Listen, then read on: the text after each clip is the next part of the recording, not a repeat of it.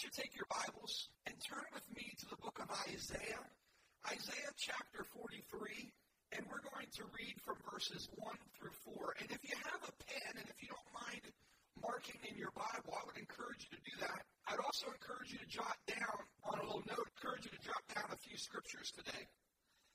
Isaiah chapter 43, we're talking about who do you think you are?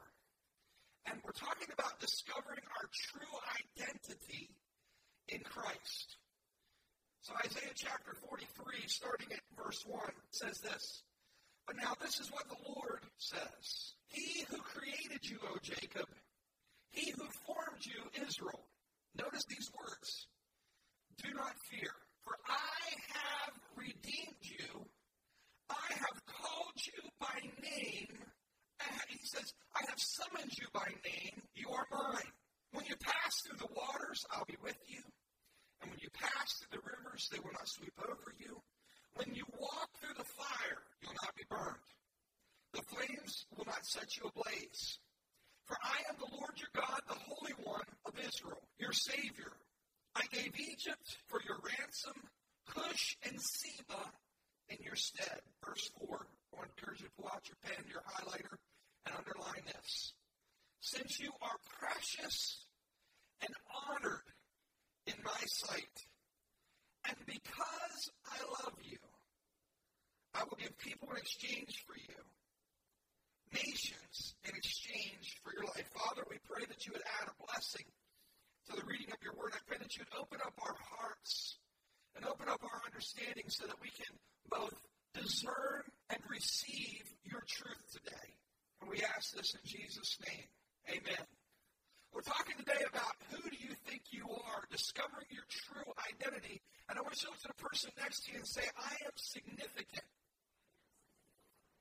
Tell them again and say, I am significant. What does the word significant mean? It means having value, worthy of note or consideration, especially for its interest, value, or relevance. Significance also means high ranking, with high social position or influence among people. Maybe when we talk about significant, maybe what we should really talk about being insignificant. Well, what does the word insignificant mean? It means to be unimportant, irrelevant, immaterial, inconsequential, trivial, minor, of no consequence. Listen to this. Too small and unimportant to be relevant, having little or no meaning, and powerless. Now, whenever a pastor or an evangelist or a preacher speaks to you, there's some things that we can speak from a place of victory. There's things that you can say, I've been through this, I've experienced this, and I know that God is real. You can stay on something because God's done a work in you, and you know it's done. There's other times that things that we speak, the things that we're speaking, are things that God is actually doing inside of us at that moment. There's things where we can talk about it, but we really don't have it down. We really haven't conquered it, but we know that that's what God's Word says. Today, I believe that's the place where I speak to you from today, as someone who, this is something that God is trying to work out in my heart and in my life. I wrote down on my notes, one of the greatest gifts I've been given in my life was that portion of Scripture from my mom. As far back as I can remember, my mom would quote that Scripture to me, and she would tell me how when she was pregnant with me, Mom would say, fear not, for I have redeemed you. I've called you by name, you're mine. That was the verse that my mom spoke over me. But that was the verse that God gave to my mom. She had another name picked out for me. She was going to call me Greg. One time she was praying, and I'm not sure if it was in a dream or if it was in a vision. As she was praying, God began to show her and give her this scripture about me. And so she changed the name, and she named me Stephen instead. It means crowned one. I don't know all the implications of that, but there was always something, the home I grew up in, Mom and Dad did the right thing. Terry and Johnny did the right thing. And I had this period of time in my life where I didn't think it was possible for me to serve the Lord. You know how you think there's some people who are, they can do it, but probably not me. Because I honestly wanted to serve the Lord. But whenever I tried, I did not have inside of me. I couldn't carry out the things that I felt like God asked me to do. I couldn't live up to the things, the examples that I saw. And so I remember there being a period in my life where I just thought, I must be doomed for hell. But I still remember Mom saying those scriptures about, fear not, for I have redeemed you. I've called you by name. You're mine. And somehow those verses had a way of offering me some degree of hope in my hopeless feeling, in a hopeless situation in my heart. The enemy wants you to feel insignificant. The enemy loves it whenever you feel insignificant or unworthy to come into God's presence or even to be a part of the church, his family. He loves it whenever you feel, I'm not good enough. I think there's a lot of people who, when they talk about the church, it's not that they don't want to follow God. It's not that they don't want to serve God. But they're overwhelmed by this sense of, who am I? I'm not good enough to come to God. But there's a lot of people who have that sense of, I'm not good enough to come to God. I'm not good enough to be a part of a church. And so many times they'll say, well, if there's something good I can do around the church, I'll be happy to come in and volunteer in some way. But I'm not good enough to come in and find a seat. I'm not good enough to really be a part. If you knew who I am, if you really knew what I've done, if you knew what I struggle with, he wouldn't accept me. And neither would all of those good people there, because that's not me. That's what the enemy wants people to believe. That's what he wants them to think. And so he keeps people oftentimes away from God and away from his church because he has them believing these lies about themselves. And then people begin to get resentful because when you're insignificant, when you don't matter, it starts to build up resentment toward other people. Sometimes resentment towards God. Resentment towards religious people or church people because I'm not good enough. I'm not important enough. I don't have enough value. I'm not worthy. So I know where I will be worthy. I know where I will be accepted. The young lady isn't good enough to be in church. The young girl, but she'll find some young man who will accept her. He'll say she's important. And so people do so many different things to be worthy. We work real hard. We think, if I'm successful on my job, then I'll be significant. If I build my business, if I start with nothing and build a successful business, then I will be important. If I get a promotion, if I complete my degrees, if I get the awards, then I'll be significant. If I hang out with the right people, the in crowd, with certain people who are important, then I'll finally feel important. If I look good, if my family looks good, if our house is nice enough, if I'm successful enough, then I'll finally be significant. But I want you to know that that's not the way God feels. He says you're significant before you're born. He says you're important because you belong to him, because you're his. He doesn't say you're significant because of the things you've accomplished. You're already significant to him. Whether or not you accomplish those things really doesn't matter. But he has created you for good works. And so those things are going to flow out of who you are because you're a person of great value. You're a person of great worth. You're a person whose God's anointing is resting upon. His call is resting upon you. So those things will be a natural outflow. And I was thinking the best example I could think of this would be found in the book of Luke. The story of the prodigal son. Because this story shows the heart of the Father. Jesus tells us this parable to show us the heart of the Father towards his children.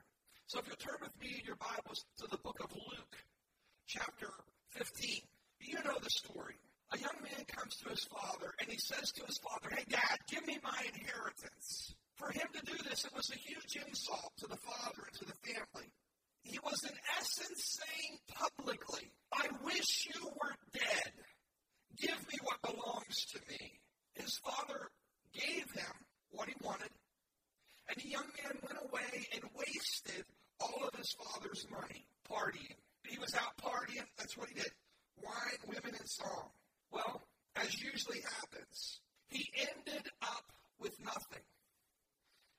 starving.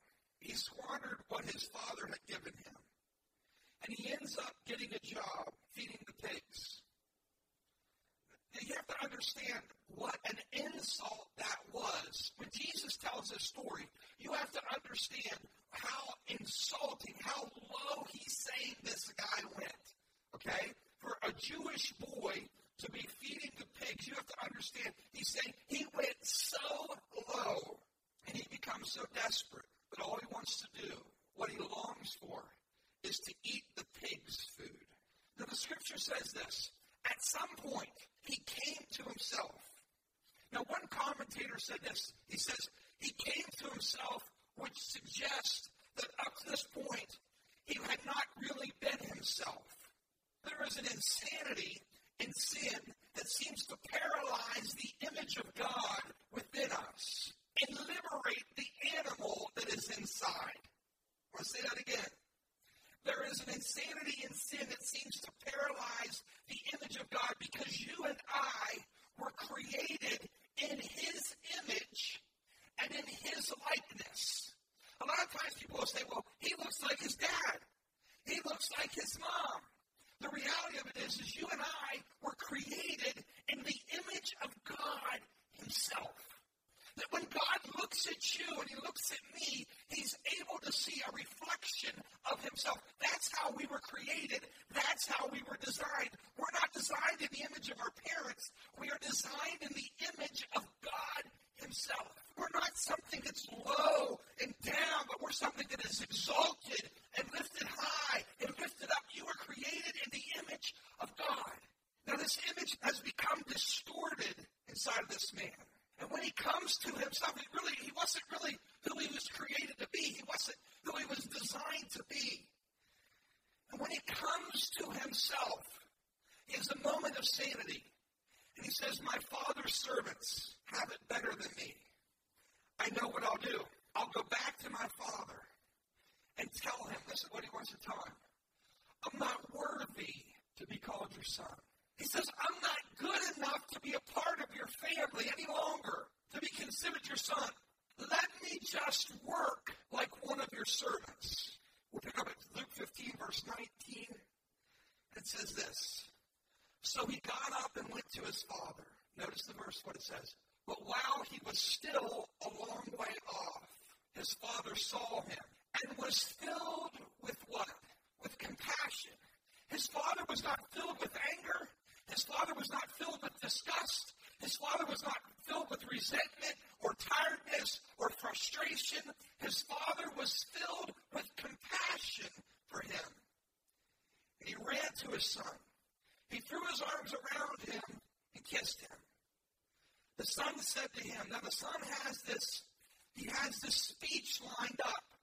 I don't know that the son had truly perfectly repented at that time. He may have just come to a point where he said, it would be better for me to be a servant for my dad than to live out here. I don't know that the son had all of his stuff lined up perfectly where he was completely, totally changed. He has the speech lined up and he says, I'm going to say this to my dad. But in the midst of that, as he starts to speak, the father cuts him off. The father does not allow him to even finish his sentence. The son said to him, Father, I've sinned against heaven and against you. I'm no longer worthy to be called your son. Notice what it says. But the father said to his servants, quick, bring the best robe and put it on him. Put a ring on his finger and sandals on his feet. Bring the fatted calf and kill it. Let's have a feast and celebrate. For this son of mine was dead and is alive again. He was lost and is found. So they begin to celebrate. A few things for you to consider. In the East, it would not be dignified. It wasn't appropriate for older men to run. So why did the father run to him? We know that the father loved his son and wanted to show his love for him. But there was another factor involved. This son had brought great disgrace on himself, on the family, and even on their community. According to Deuteronomy chapter 21, verses 18 through 21. The men of the village had a right. Whenever somebody acts like this young man acted, when someone acts in such a disgraceful, despicable way, the scripture says to them, the law said, you must purge the evil from among you.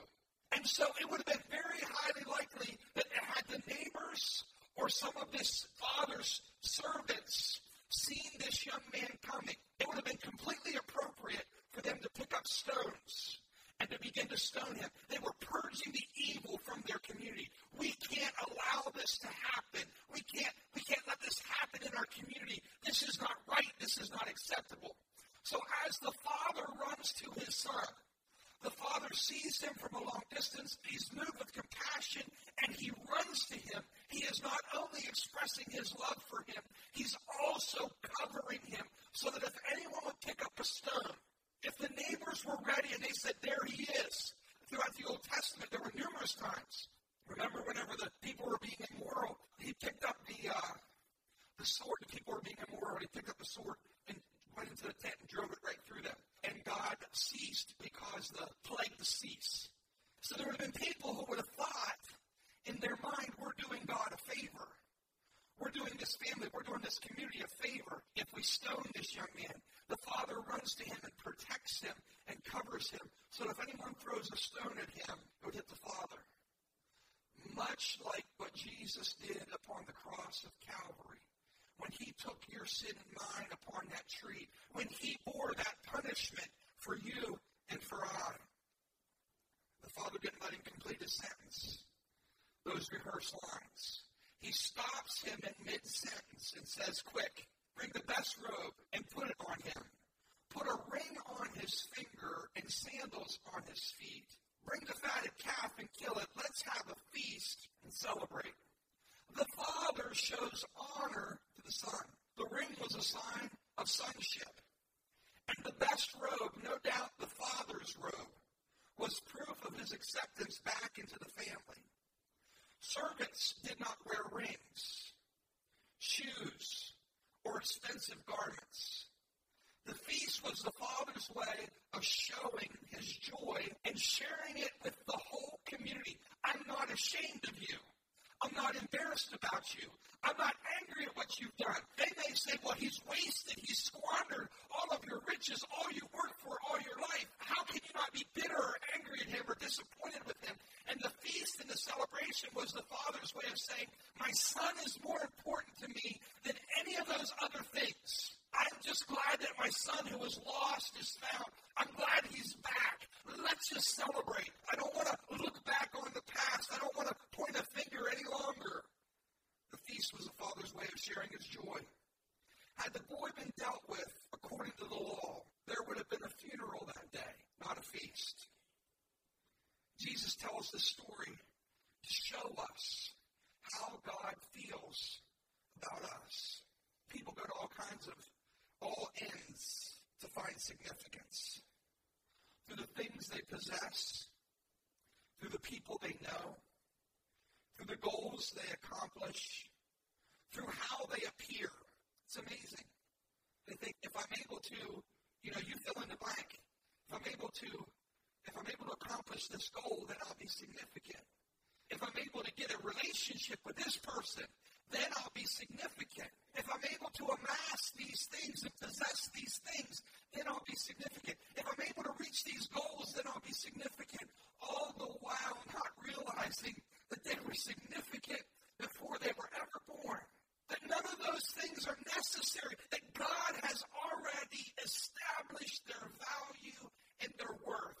That before God, they are anything. They are anything but too small or unimportant. They are anything but having little or no meaning, and they are anything but powerless. Here's the reality. You're significant. God knows the numbers of hair on your head. In Matthew chapter 10, verse 29, it says this, are not two sparrows sold for a penny? Yet not one of them will fall to the ground apart from the will of your Father. And even the very hairs of your head are numbered. Notice what it says. So don't be afraid. You're worth more than many sparrows. You are so significant to God that he knows the most intimate details about you. Who would take the time to count the hairs on your head? But the Bible says that God knows the very number of hair on your head. If some fall out in the shower tonight when you take your shower, that God knows that count. He knows those intimate details about you. Do you realize that you are the temple and that God's Spirit dwells inside of you? I want you to hear that. The Bible says that you are the temple of the Holy Spirit. You're the temple. And God's Spirit dwells inside of you. Oftentimes people will often say, and we pray this over our church and over the property and over the pews. We pray that as people come in, they will sense the presence of God.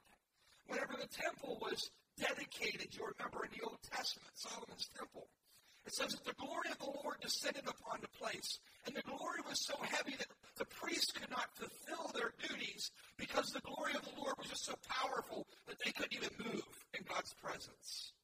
I want you to understand this. As anointed as a place could be, you are much more anointed than that. Because every place that you go, every place that Mike drives that truck, he is the temple of the Holy Spirit. And every warehouse that he walks in, he takes the presence of Almighty God into that place. Things in the Spirit begin to change because the presence of God dwells inside of you. Every place that Rodney goes out, Monday through Friday, place that he goes in, he takes with him the anointing, the power, the very presence of God himself dwells inside of him. So when he walks into that place, God is going into that place. When Lori goes to the Calico School District Monday through Friday, when she walks into that classroom, you know what's happening? The Spirit of God is invading that classroom. Why? Because you are the temple of the Holy Spirit, and his Spirit dwells inside of you. So every place that you go will be transformed by the power of the Holy Spirit, because where light goes, darkness has to flee. So when you walk into your home, listen to me, you may have a difficult home life, but when you walk in there, the presence of God, the Spirit of God is full in you. You are the temple of the Holy Ghost wherever you go. We say, well, we got to get the people into the church. No, all we need to do is get the church, the people, into the presence of the unsaved, the ungodly, and the atmosphere changes because God is inside of you. Because God is inside of you, he dwells inside of you. So, in the middle of the winter, when Conrad's up on the roof, you know what? The presence of God is in that crew. Why? Because the Spirit of Christ dwells inside of you. Wherever you go, you transform the atmosphere because the Spirit of God dwells inside of you. You're the temple of the Holy Ghost. 2 Corinthians 5 and 6 says that I am Christ's ambassador, and I have been given a ministry of reconciliation. It says that I am God's co-worker. I'm his co-worker. Think about that. I'm not just a servant. I'm his co-laborer. I'm heirs with God, and the Bible says that you're joint heirs with Christ. Everything that's available to Christ is available to you. You are joint heir with Christ. And so whenever you go into a place, we have the anointing of the Spirit. We are God's ambassadors. John chapter 15, verse 16. I want to remind you, this is what Jesus said. You didn't choose me, but I chose you and appointed you so that you might go and bear fruit. Fruit that will last. You were chosen by God, and you were appointed to bear fruit. Sometimes people think, well, I chose God. I was thinking, do I want Buddha? Do I want money? Or do I want Jesus? No. He chose you. He chose you before the foundations of the earth. You didn't find him. Oh, but I'm glad he found the Lord. No, friend, he found you. He came looking for you. He was on a mission to redeem you. He knew you before you were ever born, before you were even conceived. He knew who you were, and he knew what you'd be, and he put his seal. The Bible says he puts his seal on us.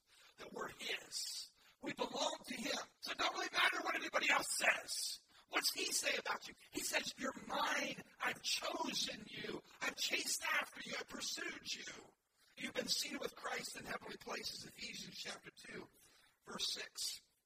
God raised us up with Christ and seated us with him in heavenly realms in Christ Jesus. This is something that's already happened now. This is where you are at now. You are seated. God raised us up and seated us with him in heavenly realms in Christ Jesus. You're God's workmanship. Ephesians chapter 2, verse 10. A lot of times people will say about themselves, they'll be very critical of themselves. Can you imagine going to like an art show or seeing some work that someone has done and looking at it and saying, I don't see what everybody sees in that, not realizing that you're saying it in front of the person who did that. You'd be embarrassed and you'd be like, oh man, I should have kept my mouth shut.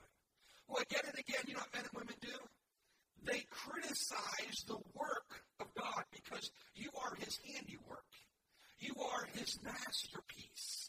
God is your creator. He is your designer. He knew you before you were ever born. He's the one who created. Listen to what the scripture says. For we are God's handiwork, created in Christ Jesus to do good works, which God prepared in advance for us to do. We are not his handiwork because we do good works. A lot of people think that they get it reversed. They think if I do good works, then I'm God's masterpiece. I'm his handiwork. Then no, you are in advance. You are his masterpiece. You are his handiwork. The way he created you. You may say, I wish he had made me, and you can fill in the blank how you wish he had made you different. And when you do that, you're really insulting God. Because he has designed you with a purpose and with a plan. As a result of that, as a result of his work, he's created us for good works. You can come to God with confidence. Ephesians chapter 3, verse 12. In him and through faith in him, we may approach God with freedom and confidence. I don't have to be ashamed. You don't have to be embarrassed. One of the greatest things the enemy tries to do is to cause people to think God is always mad at you and disappointed with you. That you never measure up. How many of you like to be around people who are mad at you? They just know, I'm really ticked off at you. I think you're just a real jerk. Why don't you come on over for dinner? You're like, oh. You hear someone saying mean things about you, and they say they hate you, they're disappointed in you, you're just the biggest failure. Come over for dinner. You're like, I don't want to go over for dinner. I don't want to be around that person.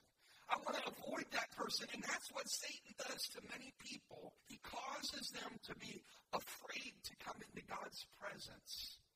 Because surely God knows all about me. I disappoint myself, so surely I disappoint him. You don't understand the heart of the Father. Finally, in Philippians chapter 4, verse 13, it says, I can do all this through him who gives me strength. Friend, you're significant. You're significant not because of what you've done. You're significant not because of what you possess.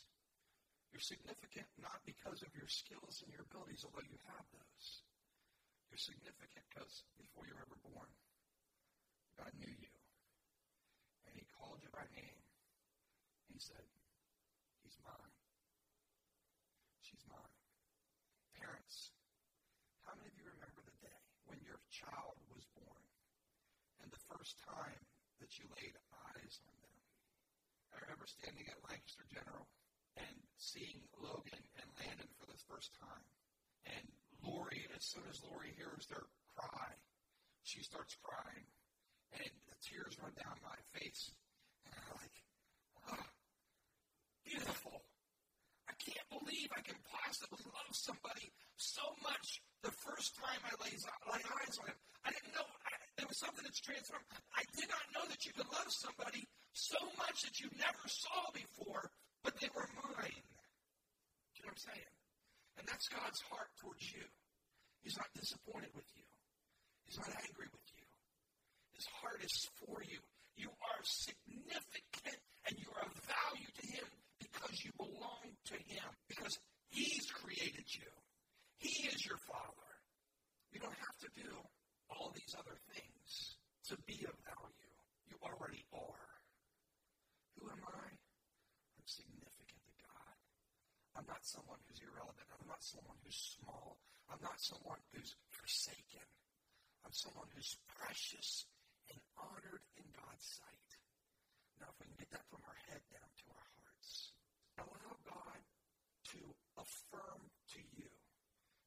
this is God's word for you. I know what God's word is to you today. His word to you today is that you are anything but insignificant. You're someone of great value, of great honor, of great price. You're someone who's elevated. You're someone who's special. You're somebody who's important. You may say, but nobody else sees it or nobody else knows it, but God does. He's the one who establishes your value. I believe that around our altars, God will affirm to some people. He'll make real to some people. You don't have to keep performing for me to love you. I just believe he wants to heal some people's hearts and settle some issues just once and for all. Just once and for all. Father, I pray that as we open up our altars, I ask that the Holy Spirit would speak to the hearts and to the minds of your people. I ask you, Father, that you would make known to them that they're yours. And the love that I have for my daughter Logan and my son Landon when I saw them, you had for us. When before time you saw us, and you knew us, and you called us to yourself. So I pray, God, as we open these altars, that you would speak, Lord, and that you would touch and you would minister. And we'll thank you for that in Jesus' name. Amen.